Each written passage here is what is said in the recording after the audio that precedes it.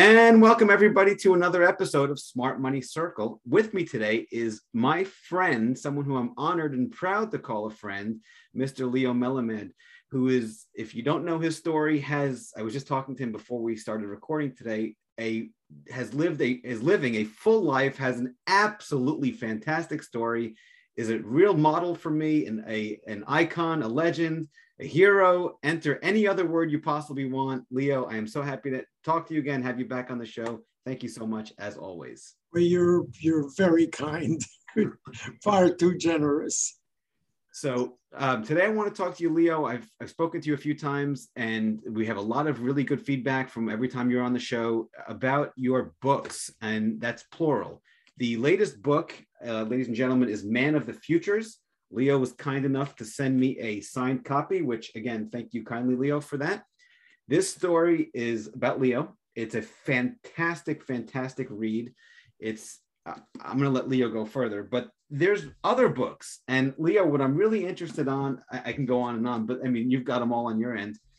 What I'd really like to know, Leo, can you take us back in time, to when you started coming up with the ideas of writing the books, and then talk to us a little bit about each book and the thought process behind it, the big lessons from it, so on and so forth, please. Well, thank you for the opportunity and introduction.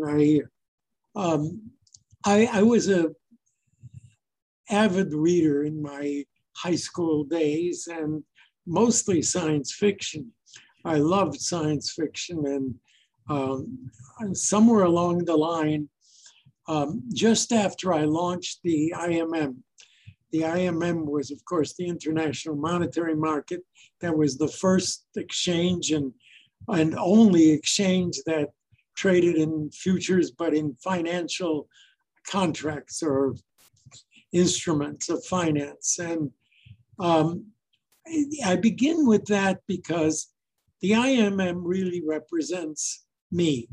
I was the one and only chairman of that exchange. It was born in May 16, 1972. Oh, wow. Yeah. But it had a gestation period of several years because nobody believed that future markets can be used for instruments of finance. And I thought just the opposite. In fact, I thought that futures markets could provide a better mechanism for ensuring risk than anything that they had in finance. And in agriculture, of course, there was the Board of Trade with its corn and soybeans and the like. So if it worked in agriculture, I kept saying to myself, why shouldn't it work to finance? Right. And no one believed me. Not only they didn't believe me, they laughed me out of the boardroom. What, this lawyer who isn't even an economist, what the hell does he know? Yeah, he became chairman because he was popular in the floor and so forth. But what the hell does he know about markets? Right. Well, they were all wrong, but I had to prove it to them. And so I thought that the only way I could prove it is if I went to my mentor, the professor down the street at the University of Chicago called Milton Friedman, arguably the best and biggest economist of the 20th century. And I asked him to please not laugh at me. And he smiled. He said, no matter what you say, I promise not to laugh at you. I said, okay, because everyone else is laughing at me. I have an idea to launch foreign currency futures. And he said, oh my God, what a great idea. Do it. Oh, wow. So right away he knew. Stopped. Wow. At that moment, I don't think I took another breath for a second or two and said, can you repeat that? He said, of course, it's a great idea. You must do it. You're chairman of the MERC.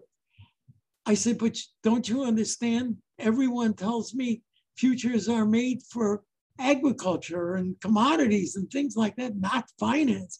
Oh, he says, there should be no reason why it shouldn't work in finance. I said, you know what? No one's going to believe me. Right. And he smiled. He said, just tell him. I said, no, no, no, Professor Friedman, you got to put it in writing. Right. Oh, I was a brazen kid. This is my early 30s. Maybe I was 31. Wow. And here was the ultimate hero of economics, Milton Friedman, and talking to this kid. And I said, you have to put it in writing. He said, oh, you want a feasibility study on why foreign exchange could make a good futures market? I said, exactly. He says, well, I'm a capitalist. I said, I understand. How much? That's how it works. He said, right. How about $5,000? I said, perfect. Filled. And we made a deal. And something on the order of 2 weeks, 3 weeks later, I had in my hands Milton Friedman's paper. And with that paper, I went around the world many, many times and said, hey, you don't have to believe me, Right. but here is Milton Friedman, and he says I have a good idea. Right. So you better listen. In shorthand, that was beginning of my career. It actually began a couple of years before that, because I didn't just parachute in as chairman. You know, I had the old exchange, which was born as the Butter and Egg Exchange, traded in, well, butter and eggs, and of course, in later in pork bellies, and that's what it was famous for. I gave up a good career in law. I was doing very well in law, so much so I could buy a Corvette. That's a sign of success. Wow. And but I had been a clerk at the Merck Okay. for a number of years. Okay. And the reason I was a clerk at the Merck is important for you to know. I had entered law school, Mm-hmm. and my law hours were going to be that first year from 2 to 6. And I then decided I have to get a job Right. at a law firm so that I could do that in the morning maybe and then go to school. I couldn't afford to borrow the money my parents didn't have. The long and short of it, my friend called me that there was an ad for a paper for a runner by a law firm called Merrill Lynch, Pierce, Fenner, and B. Makes sense. Yes, of course. With a Right. name like that, it had to be a law firm, right? Right. So I applied, and pretty soon I found myself not at a law firm, but at the Chicago Merck. Oh, wow. And of course, I took the job anyway, and it led me to a love affair with futures. So this kind of begins the beginning of my career in future markets. Got it. So did you fall, was it instantly where you fell in love at first sight, or you went there expecting, you just wanted a job? Was it the money that kept you, or was it the excitement of being on the floor? Or, you know, if you can speak to that a little bit. That's a great question, but the answer is very easy. It was certainly not the money. It was $25 a week, okay? Right. And it was a bare enough to go to school with. No, I fell in love. I mean, I didn't know what it was really. I mean, it was Alice in Wonderland, right? Right. And these people running around shouting and pushing and whatever they're doing, I said to myself, I want to know and I want to do it. Right. And so the love affair lasted long after I got there. I think I became a clerk, of course, for Merrill Lynch, and then I became, I went to my father and borrowed $3,000. Oh, wow. That's all. He only had 5,000 in the passbook he showed me. Wow. And the membership was $3,000. And he really didn't want me to leave the law profession where I was successful. Right. But he had faith in me anyway for a moment and loaned me the $3,000, and I bought the membership. And then that was while I was still in law school. But he made me promise that I would practice law and not give up law school and so forth, which I carried out for a number of years. So what around what year was that when you bought the When I or the 3,000? I went there in 1953, 53. 53, got it. Yeah, and I had just entered law school then. Got it. And for the next 5 years or so, I did both. I grew up in being a runner on the Merck, and then a clerk. And then when I bought the membership, Merrill Lynch even used me as a broker. So I learned really from the bottom up to chairmanship of the exchange. I love the story. It's fantastic. So you started in your 20s, you fell in love with it instantly. And then you said, okay, I want to buy a membership. You bought the membership. You borrowed the money from your dad, who only at the time had 5,000, but he believed in you. Then he said, the condition was, I'll give you the 3,000, but you have to continue practicing law. You bought the membership. You'd go work there during the day, and then you'd go to law school at night until you graduated. And then you'd practice law, I'm assuming, after for about 6 years. For 6 years. So you did both? You were working at the... I tried to do both. Okay. My trading wasn't that good. You can't be a part-time trader. I learned that. I was about to ask that question. I kept doing it. I was a pretty good lawyer. And so that was not the problem. But the problem was that I loved trading. I didn't love lawyering. And so eventually, in 1965, I think, I decided to give up the practice of law, even though it was good to me, and sold my partnership to the partners, and became a full-time trader. And 2 years later, elected to the Chicago Mercantile Exchange Board. Wow. And that is quite a story, given that I was a Holocaust survivor. You know, I was born in Poland, in Białystok. Yes. And when I was 7 years old, World War II began, and we were captured by the Nazis. And my father, who was a brilliant, brilliant man, knew in 1939, he knew to run with his wife, my mother, and me. Wow. And that is a famous story, how we ended in Japan, courtesy of Chiyun Sugihara, the Japanese general counsel, that issued us a visa to go to Japan and save our lives from the Nazis. Yes. So how old were you when you came to the States? 9. It took 2 years of running all over the world, actually, to get us here. And luck played, of course, a big role. But my father's brilliance played a much bigger role, because he knew to run, and you know what happened afterwards in the Holocaust. So I don't have to explain how brilliant he was to get us out. Yeah, no question. So did you speak English when you came here, or did you not know any English? Oh, no. I didn't know a word of English. Wow. Because you must remember, I grew up, first language was Yiddish.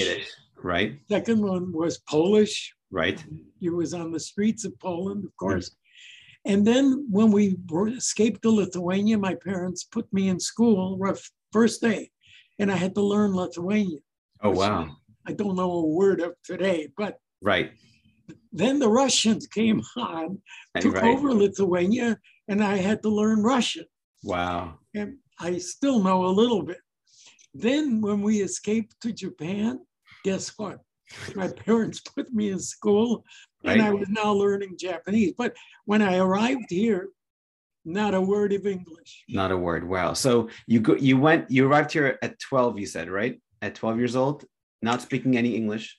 No, 9 when I got here. 9 years old, excuse me. So 9 years old, and then you went to law school. How old were you when you actually?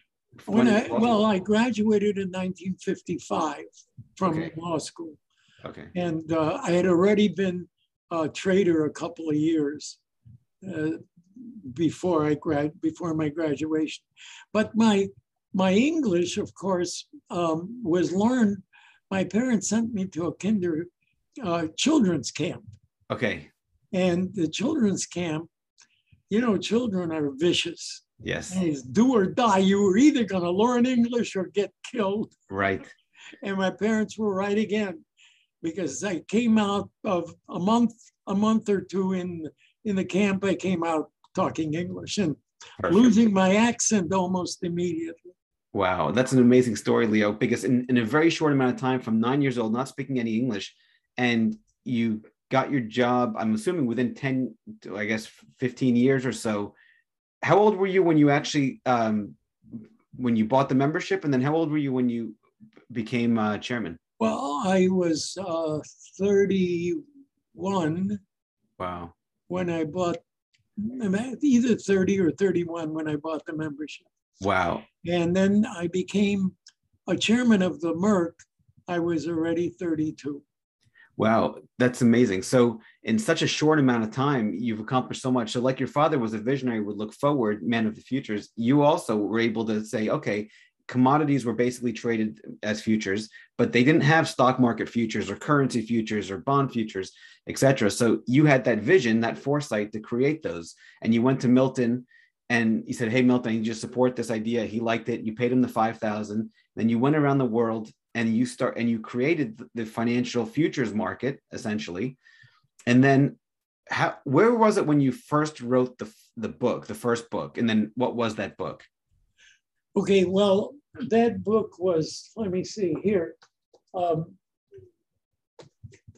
It was this book, and it was published. Got it. In 19. This guy right here. Yes. Yeah. 1996. Here we go. And I thought in 1996 I was going to retire because I had already accomplished what I had accomplished, and it was time to go move on and so forth. And I had enough to write what I thought were my final memoirs, so to speak. But that book is a great reference for anyone that wants the history, because I was very meticulous, and I had asked a friend of mine named Merton Miller to dig in and follow through with the dates and the times so that I don't make any mistakes. Right. And mostly what I wanted to record is the membership that I was dealing with. They were great people. They came from all kinds of walks of life. There were doctors, there were lawyers, there were accountants, and there were gas station attendants too. Right. And they all bought a $10,000 membership or got their father to buy them one. And they felt that something between them and me that connected. And as one guy once introduced me as Moses. We would follow Leo as you followed Moses wherever he would take us. And that rapport is actually very important. So I recorded it in the first book that I wrote. So the book otherwise would have been much shorter, but I named everybody and a little bit of their history and so forth and so on. I also had no idea how important the work I had done from the point of view in 1996, which is only about 20 or so years after I launched the finance. Futures. And there wasn't enough room time-wise to have a real good understanding of what the values were. That's the reason that prompted me, the new publisher, Harriman House, to write another memoirs, Man of the Futures, that in fact looks back now on what it was that was created and how important it was to the world. That's the reason I wrote. Yes, that was just published a month or so ago. So, okay, so what about Crying Out Loud for this one? That was another aspect of my life. It really deserved a second book because somewhere along the line, I realized that technology was taking over. Yeah. And again, nobody believed me, hardly anybody, because I thought, the antiquated way of doing business in futures was this pit where a bunch of guys got to get, later guys and gals, but in the beginning, just men shouting at each other, eyeball to eyeball, and producing a trade. And that this creates liquidity, which is, of course, the most important element in a successful market, the bids and offers that come at you. And I thought, my God, it won't be long before all of this will be done electronically. Why not? Well, again, I faced a crowd, this time the world, that said, no, it's not going to happen. It took me actually 10 years to prove that you can create liquidity in an electronic form. I had to go to Reuters, the big communications people. Company, right. And in 1986, I went to them with the idea of an electronic transaction system. Wow. And they said, they kind of laughed up their sleeve, because they said, are you going to take away the business of all those brokers that act as the intermediary? I said, well, I'm not going to take it away. Right. Technology is going to take it away, believe me. Right. Anyway, when I finally finished what is called Globex, the electronic system of the Merck, the ultimate system of transactions that was followed by the entire world over time, I thought that deserved a special book. It took 10 years to convince the world that the electronic transaction systems will work in markets, both futures and securities. And I did write For Crying Out Loud, which explains that story. No, this is a fantastic, fantastic story. So when you saw, here he goes. When you saw, Leo, in your mind's eye, I'm really fascinated about this, the vision to do X, Y, or Z, whether it's launch the futures or Globex or whatever the case may be. And then, of course, you're met with resistance, which is by definition a pioneer or visionary.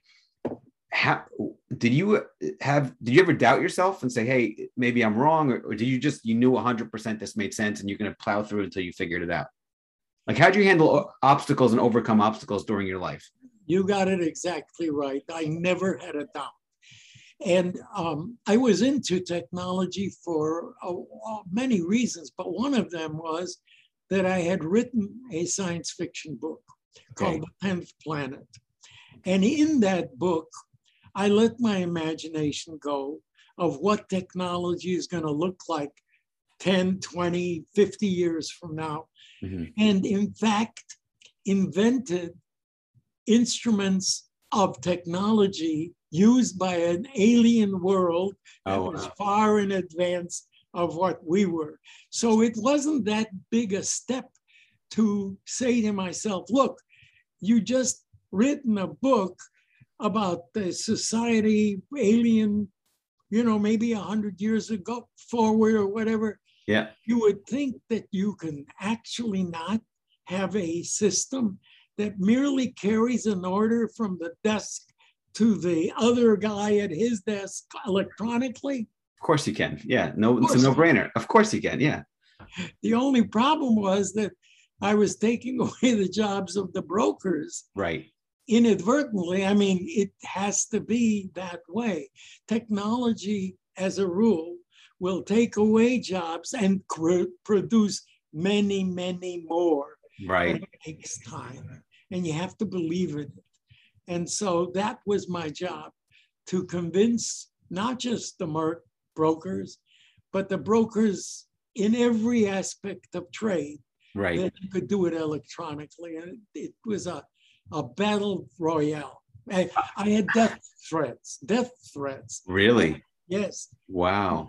We're talking about big money, Of course. The brokers between the Chicago Merck, the Board of Trade, and the CBOE, the options exchange, right? Reputedly, their brokers totaled $1 billion a year in income. So wow, just commissions. your real money. But, And they all had to go away. The system would absorb them in a way, and new jobs would arise. And that's exactly what happened. If you know the industry today, it's full of electronic trade and it's all over the place. It is 100-fold bigger than it ever could have been in the old open up. How many people can you put in one pit anyway? By the way, I love the title of the book, For Crying Out Loud, because that's basically what you're telling these guys. And can you talk about the sell, how you sold it to them and what you told them about it's inevitable and all that fun stuff? That's right. Yeah. For Crying Out Loud was the natural title that I came to, because I was taking away the For Crying Out Loud to a very silent computer system. But the world doesn't stop. And that's something I've recognized, as I said, writing that science fiction book taught me the beauty of technology and the understanding that it's never going to stop. Right. Adam, it's not going to stop. To this day, anyone that tries to stop it loses. And so you have to allow yourself that knowledge, live with it, because it's not going to change. You're absolutely right. So Leo, when the brokers, I love what in the book and what you told me in person, the brokers all said no to you about the electronic concept of Globex, and you told them it's inevitable. It's going to happen. It's either we do it or someone else is going to do it. And that was the sell. Is that correct? Absolutely. Did I have the story right? And because then everybody was going to understand what I did in time. The German Eurex exchange was born. The London Life Exchange was born, and in Japan and in Singapore and so forth. Right. And all of them would learn that it's cheaper, faster, more correct, and more of everything bigger, if you do it electronically. And bigger, and it was inevitable that we would lose to a market that had that. Right. If we don't do it ourselves. No, makes sense. And then when you told them that, how did they respond? Did they get it, or did they say, "Hey, listen, you're still wrong, and I'm right," and double down? Let's kill this guy first. Let's kill the guy. Okay, I figured that was the case. Okay, no, that's fantastic. So that's For Crying Out Loud. Everybody, 10 stars out of 5 for all of Leo's books. I strongly, I can't recommend them enough. Now, Man of the Futures. Sorry, was there? Well, let's talk about Man of the Futures for a second. So this is Leo's memoir of going back from the beginning through the career, everything Leo just talked about. What are some, Leo, for you, when you came to write this book, what was some of the big lessons that you'd like to share with the audience when you look back on such a masterpiece of a life? Well, there's so many lessons. You really can't draw just one. If I have put a gun to my head, I would say to you that if you believe in a dream, go for it. Don't let anybody talk you out of it. Career-wise, I'm talking about, and that's got to be true for more people than not, that if they have a strong will and they have a dream, they should follow their heart and go for it. This is what I did both times. In launching finance, once I learned that I'm right, I had to fight for it to make it for everybody. And then it didn't take but 10 years later, I realized that Open Outcry wasn't going to be there forever. Right. So my dream became Globex. And again, I followed that dream, although this one was harder. I really do. So if there's a lesson to be learned, it's not to quickly give up. And I learned a secondary lesson that deserves mention, because I learned that in law school. Mm-hmm. I learned that the United States system of free market arena is the greatest system in the world, because it isn't just an economic system, it's a life system. Right. It allows you to think freely. Mm-hmm. No other nation in the world had that. from its very beginning, you had the right to think freely. Right. Well, if you think freely, ideas come to your head. Right. Some of them aren't any good. Right. Some of them are very good. But the fact is that you're thinking about it. You're thinking because there are no laws to prevent you. And they encourage. That's what American capitalism is all about. It encourages you to try new ideas and advance further. And I learned to love the free market ideal of America. And listen, in the 20th century, 70% of all inventions in the world in the 20th century were made by Americans in the country or Americans wherever they were. That's unbelievable. Yeah, and so you know, call me what you will. I believe in free market capitalism. No, I love it. I love it. So Leo, okay, let me shift the conversation a little bit and talk more about something that both of us are passionate about. And when I first met you, for those that don't know, well, people watching don't know, but I flew into Chicago. Leo was generous enough to invite me to his office. We spent the day together, and then we were supposed to spend, I think, 2 hours. We ended up clicking. We ended up spending several hours. I missed my flight back home, ended up spending another night in Chicago and left the next day. That. Oh yeah, because I ended up, anyway, I made it to the airport just a few minutes late, and they just closed the gate, and it was like one of those you know, it's okay, it happens.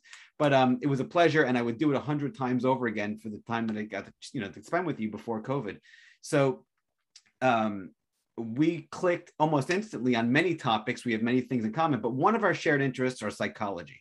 So you mentioned earlier today in our conversation today about rapport and building relationships with people. You've got that warmth, you've got that charisma, you've got that je ne sais quoi, whatever you want to call it. Talk to me a little about a winner's mentality. You know, the new thing now they're calling W's, like winners. Like, what's the mindset from a person who wins and a person who doesn't? Can you speak to that a little bit? Very difficult question, Adam, and one that I've been asked so many times, and I'm sure you too, because it is special. A successful trader has a psychology that drives him to success that most people don't have, in terms of being willing to put their money where their mouth is, so to speak, because you really do just that. And the psychology of a winning trader is, I don't want to be right. I just want to make money. Right. So that leads you, if you think about that, that'll lead you to get out of losing trades very quickly, because you don't want to lose. And so you stay with the winners, and you learn very, very quickly to admit to yourself when you're wrong. That's very hard to do. Yes. You know, people don't like to admit mistakes, but in trading, if you don't admit mistakes, you're going to go broke very quickly. So the sooner you realize you've made a mistake, the instant you do, you should get out. And to do that, it takes a lot of psychology, and willing to face the truth is a most difficult thing when you're wrong. When you're right, it's easy. But not when you're wrong. And that's key to success in trading. Willing to admit you were wrong and get out of the position when you admit that. And that's the psychology involved. Of course, there's other aspects to it, because the world's going to know you were wrong. Yeah, you can't hide that.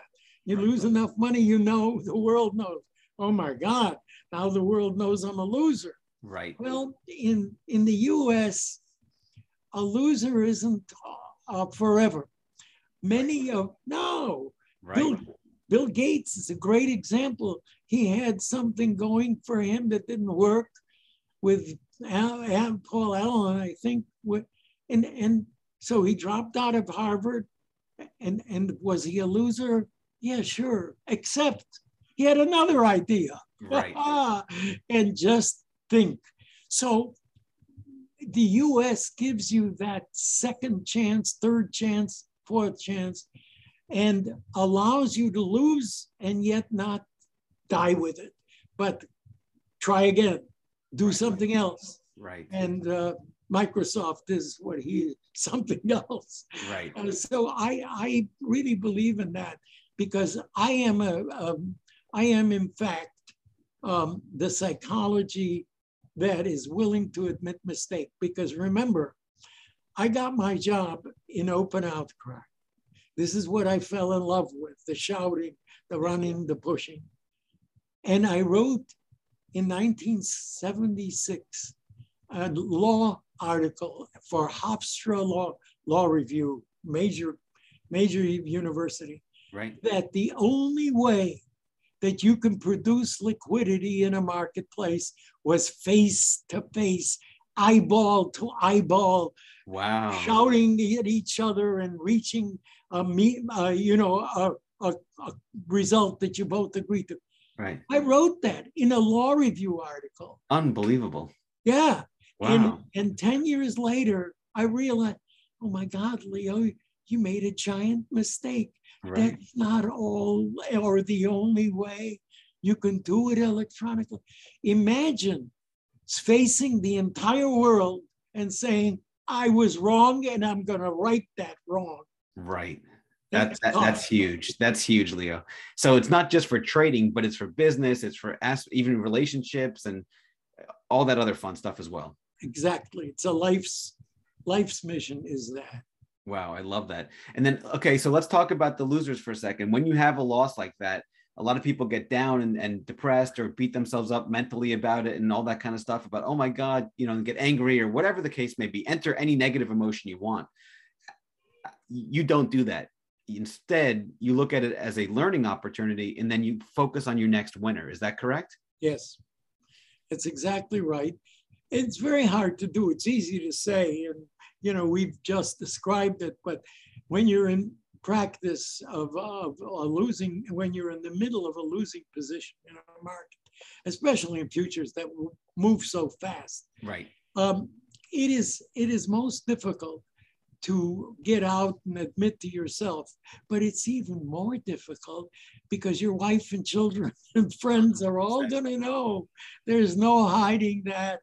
That makes you something of a different sort, to be willing to do that, stand up and tell the truth to yourself and then later to the world. So yeah, I love that. Yeah, embracing the truth and embracing winners and then embracing your losers as well and learning from them. So you're not, crippled by fear or paralyzed by not wanting to make a decision because you're scared that you're going to lose. I hear you're writing a good book. So yeah, Leo was kind of on that topic. Thank you for that. I've got a book coming out called Psychological Analysis. And the idea is, in addition to fundamental and technical analysis, my thought process from my experience, short on this earth, is that there's a third element, and that's called psychological analysis for trading, investing, and also for living life. And the basic premise is you want to remove emotions from the decision-making process. And then there's two sides of us, the good side, which I call the smart money superhero inside of you, and then the dumb money beast, or like the Tasmanian devil that just causes chaos inside of you. And if you don't take care of that beast, he's going to just wreak havoc and ruin your life. If you bring out the hero inside of you, then you can rise above and step on the beast like an ant almost and just crush it. But yes, you've got to be mindful of it. It's very, very difficult because it's your life, and people often think that if they failed at whatever they were doing, that's the end of their life. Well, it doesn't need to be. Right. You can succeed. In other countries, that's quite true. Where you do something and it is known that you failed at it. It's very hard for you to pick yourself up and go to some other profession or do something else. Not in the United States. No question. In the United States, nobody calls you a total failure. You right. lost something, yes, but you're not a failure necessarily. Right. So your book is very much needed to explain this in detail. Well, I thank you kindly for that, Leo. That's it's great coming from you, and I can't appreciate that enough. So, okay, other questions. I asked the audience for questions for you. So is it okay if I read a few to you? Sure. Okay, fantastic. So one of the questions, Leo, comes in from Jeff, who's in Miami, former Chicago. So he grew up idolizing Leo. He said, I looked up at Leo. I thought Leo was an absolute genius and a visionary. So Leo, the question is, he wants to know, when you became chairman of the CME and it came time to take it public with the IPO. That was in 2002? Yes. Is that correct? So can you speak a little about the decision there? Because I guess he had owned he was a member, and then it basically changed his life when it IPO'd, and you changed his life. He wants to say thank you for it. The CME stock has caused him and his kids and grandkids to have a fortune. So he's very, very thankful. And if you could just speak to that story, he'd appreciate it. Well, yeah, it was a difficult moment because no exchange in the history of markets had ever gone public. Right. You know, it's very hard, particularly the futures market. It's very hard to explain to the general public what the hell you do. Of course. What is a futures market? And what do you need it for? Why should I invest in it? Right. You know, that's a very difficult concept. It's easy if you're making chairs, or if you're, you know, you visibly do something that can be sold in a store or something. That's it. This can't be sold in a store. Right. When I wrote the 10th Planet as a science fiction book, some wag said, I'm not surprised, Leo, you've been doing science fiction your whole life. After all, what are these instruments that you can't hold on to, you can't feel, you can't put in your pocket? Isn't that imagination? That's science fiction, of course. But love it. To sell that as a concept of a marketplace that is used to concrete, physical, or things that you can use to make money. And here, this is imaginary. Mm-hmm. I had a devil of a time trying to explain that to Morgan Stanley, who took us public. And they, unfortunately, mispriced us too, because, you know, the street was the talk was that we are worth $20 a share, give or take. And they took us public at 36. Right. So they already had to convince me that that's enough of an up. And I was certain they were wrong, but this is their business. Right. I got to listen to the experts. So we went out mispriced, as the world quickly understood. Yeah. Hey, this is really a grand price, and that's why the guy that's asking that question made a lot of money, because he got something at a very, very low price that is worth so much more. Yes. Today, the CME Group is, I don't know if I can call it the biggest or the greatest or whatever. It's a little bit like Muhammad Ali said, I never said I was the best thinker. I just said I was the greatest boxer. Right. And I admired that guy. And so what has to happen is that you understand the nature of what you're doing, and you can try to explain it to the general public. And little by little, they learn. Do you know, we were the very first exchange to go public. And as I said, we were mispriced. Right. None of the others were mispriced. Yeah, of course. As a result of that, when they, and of course, everybody went to go public. Even the New York Stock Exchange went public. Right. So the world quickly learned, yes, there is a fundamental reason to own markets as an investment. And we did it. Yeah, the stock, has had a huge run since going public, and it's made a lot of people a lot of money. And Leo, do you remember the market cap at the time when you went public, what it was? Now it's over 70 billion, but where was it when you guys went public? Do you remember? I don't think anybody knew. Anyone? Okay, yeah, that was the next question. Okay, how about the boardroom discussions leading up to the IPO? How was that? And what can you talk us a little bit about that? Well, they were very helpful and very willing to listen, both to me. And by the way, throughout the years, I've got to give credit to the members who are asking you questions because they were there.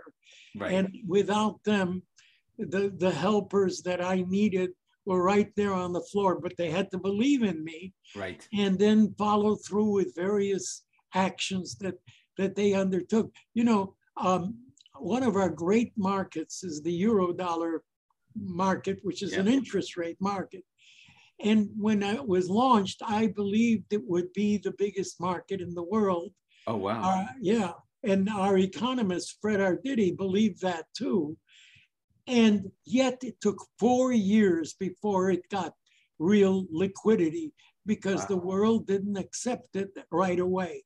So it isn't something that's instantly a winner. It has to grow on you. You have to understand how it works. And then it became the biggest market ever. Wow. Ever in futures trade.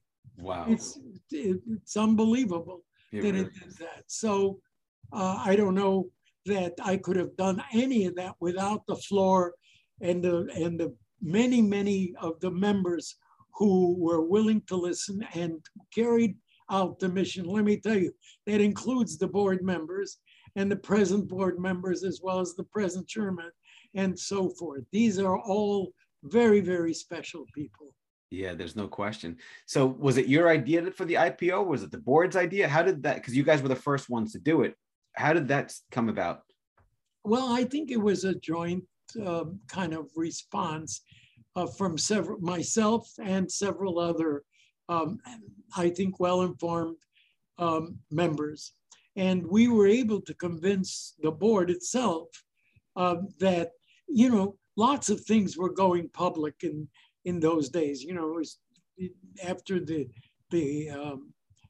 crash of the .com and so forth. There was a whole rush of new IPOs, and we thought similarly that this was time to launch our market. And we delayed it because of the crash of the .com market, but not enough time. We didn't wait too much longer before we went public. And as I said, the board was very, very helpful in that regard. Got it. Okay. Thank you for that. The next question comes in from Cindy. She's asking, Leo, what are your thoughts into your technology and foresight and vision about Bitcoin and cryptocurrencies? You know, I've got a mixed emotion on that. And so do many others. If you read people in this, they're always kind of yes and no. And I am that way too. I don't like to be against any new instrument of finance. I think, you know, here I was inventing them by the dozens. So how can I be against? And yet there is one major difference that gives me a problem. Every time I launched a market, it had the underlying purpose of that product was value. Okay? You can name any one of the futures markets that we launched. There was a reason for their launch. There was a value to their launch. It was going to ensure a certain product. It was going to help on a certain value-based industry.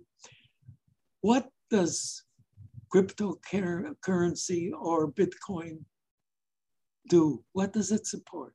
Like the value you're saying, right? So there is no underlying real value involved, except that you can do it without anybody knowing what you did. The decentralized component, right? Is that what you're talking? The decentralized component, and that's right. The transparency. Okay. And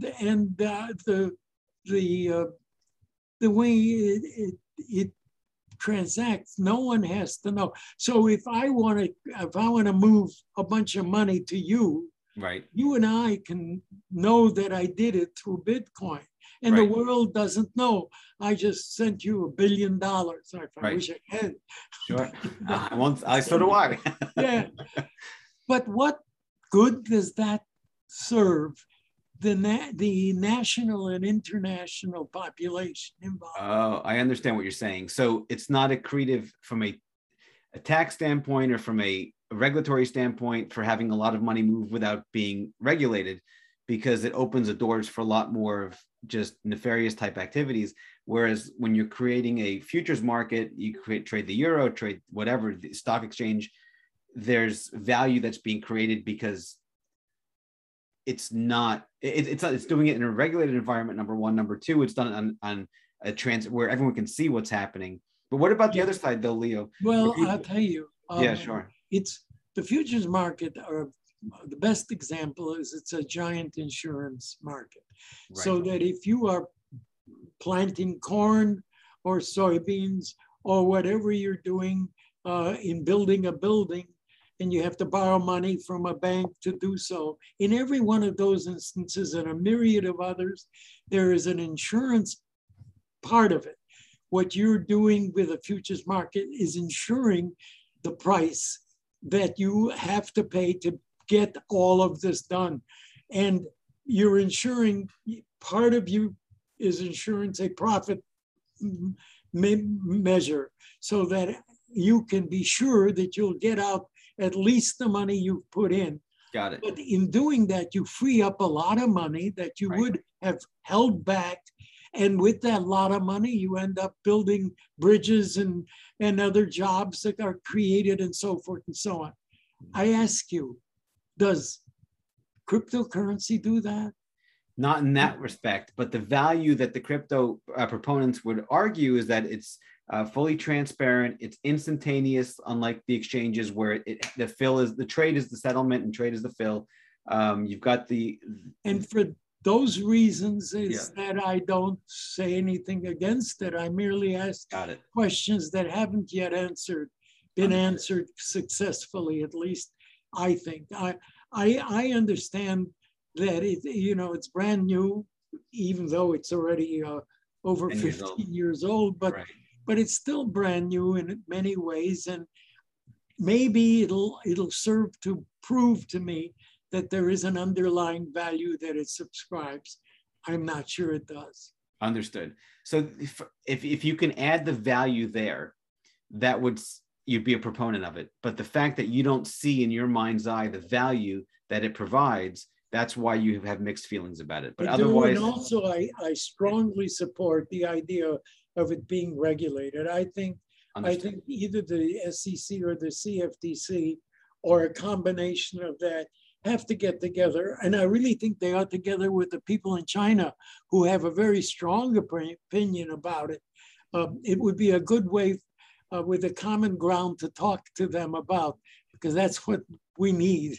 We need conversation between the two nations. And that's a good one for us to get together and discuss. Right. And form certain rules and regulations so that you can do away with the negative reasons that they offer to criminals, let's say. Understood. Yeah, because that's the big problem with it, where the criminals can use it and all that fun stuff. Okay. No, that makes perfect sense. This person's asking, do you trade Bitcoin at all? No. Okay. I have not. I limit myself to 3 or 4 markets that I think I understand. And those are the interest rates, the currencies, and the stock market. Not that I'm very good at equity trading. I'm not, but I'm pretty okay in the futures end of stock index markets. Got it. Okay. I know we're running on time, so I thank you kindly, Leo, as always. Final question here is coming in. It's a few people asked this question. Can you talk about your trading style and how it's evolved over the years? When we first met, you told me that you used to draw the charts on paper with your hand. And now, because the phone and the tablets, you can check charts and all that fun stuff. But how do you describe your trading strategy? How has it evolved, if any? And then if you can speak to that a little bit, and just how people should trade is really what the questions are. They'd like to know more about how you play the game, so to speak. Well, a lot of it has to do with your own makeup, as we talked before. If you are a person that can handle a loss and keep carrying the position at a loss, then you still believe in it. That's a good trait to have. In my days when I was first a trader, I never carried a loss overnight. Okay, that was my rule. If Right. it's a losing trade before the market closes, I'm out of it. And I begin the next day fresh or with a position that had a profit in it. So that was one of the rules. That's been changed considerably. I now take a position in something because I believe in it and I believe it. And until it proves me wrong, I stay with it. So it can prove me wrong either in two ways. Either I lost more money than I want to lose in it, Okay. or the technician tells me, technician inside of me, Right. that is still a chartist, tells me that it's going in the different direction than I thought. So what my time horizon has changed considerably. I was always a day trader, mostly. What I did was during the day, buy, sell high, buy low, and as best as you can, and only hang on to winners. Now I stay longer with positions and they're much bigger. Got it. Bigger because maybe I can afford bigger, but also because the world is much bigger now. Right. You can't, there are no mini contracts anymore, although we at the Merck keep trying to do that. And there is always an audience that we find. But in general, that the markets have gotten huge. And therefore, as a direct relationship, so has position trading. And also, who's trading it? It's not any individuals necessarily. It is big mountainous companies with jillions of money and so forth and so on. So it's quite different. Some people say to me, well, your competition now is not the trader on the floor, it's Goldman Sachs. Right. So you better be careful. And that's true. It is absolutely true. So I think individual traders have a tough time. That's not to discourage anybody because I did it and others can do it as well. I don't know what I can say to the future traders, but God be with you. Well, that's a great way to... Nothing better than luck. Yeah, there's no question. I couldn't agree with you more, 100%. Well, Leo, as always, this is a pleasure. I can't wait till I can see you again in person and or talk to you again next time. I want to thank you from the bottom of my heart for everything. Everybody out there, please, please, please, I strongly recommend for your own benefit to go out and read this book, buy this book, give it 10 stars out of 5 like I did as a review. It is an absolutely fantastic, fantastic book that I strongly recommend, and you can enjoy it enjoy yourself after reading it. It's an absolutely remarkable story. Leo, love you. Thank you so much for everything. And well, thank you for this interview and all the nice things you've said. I want to tell you something. I've been interviewed many, many, many, many times, and you're among the best.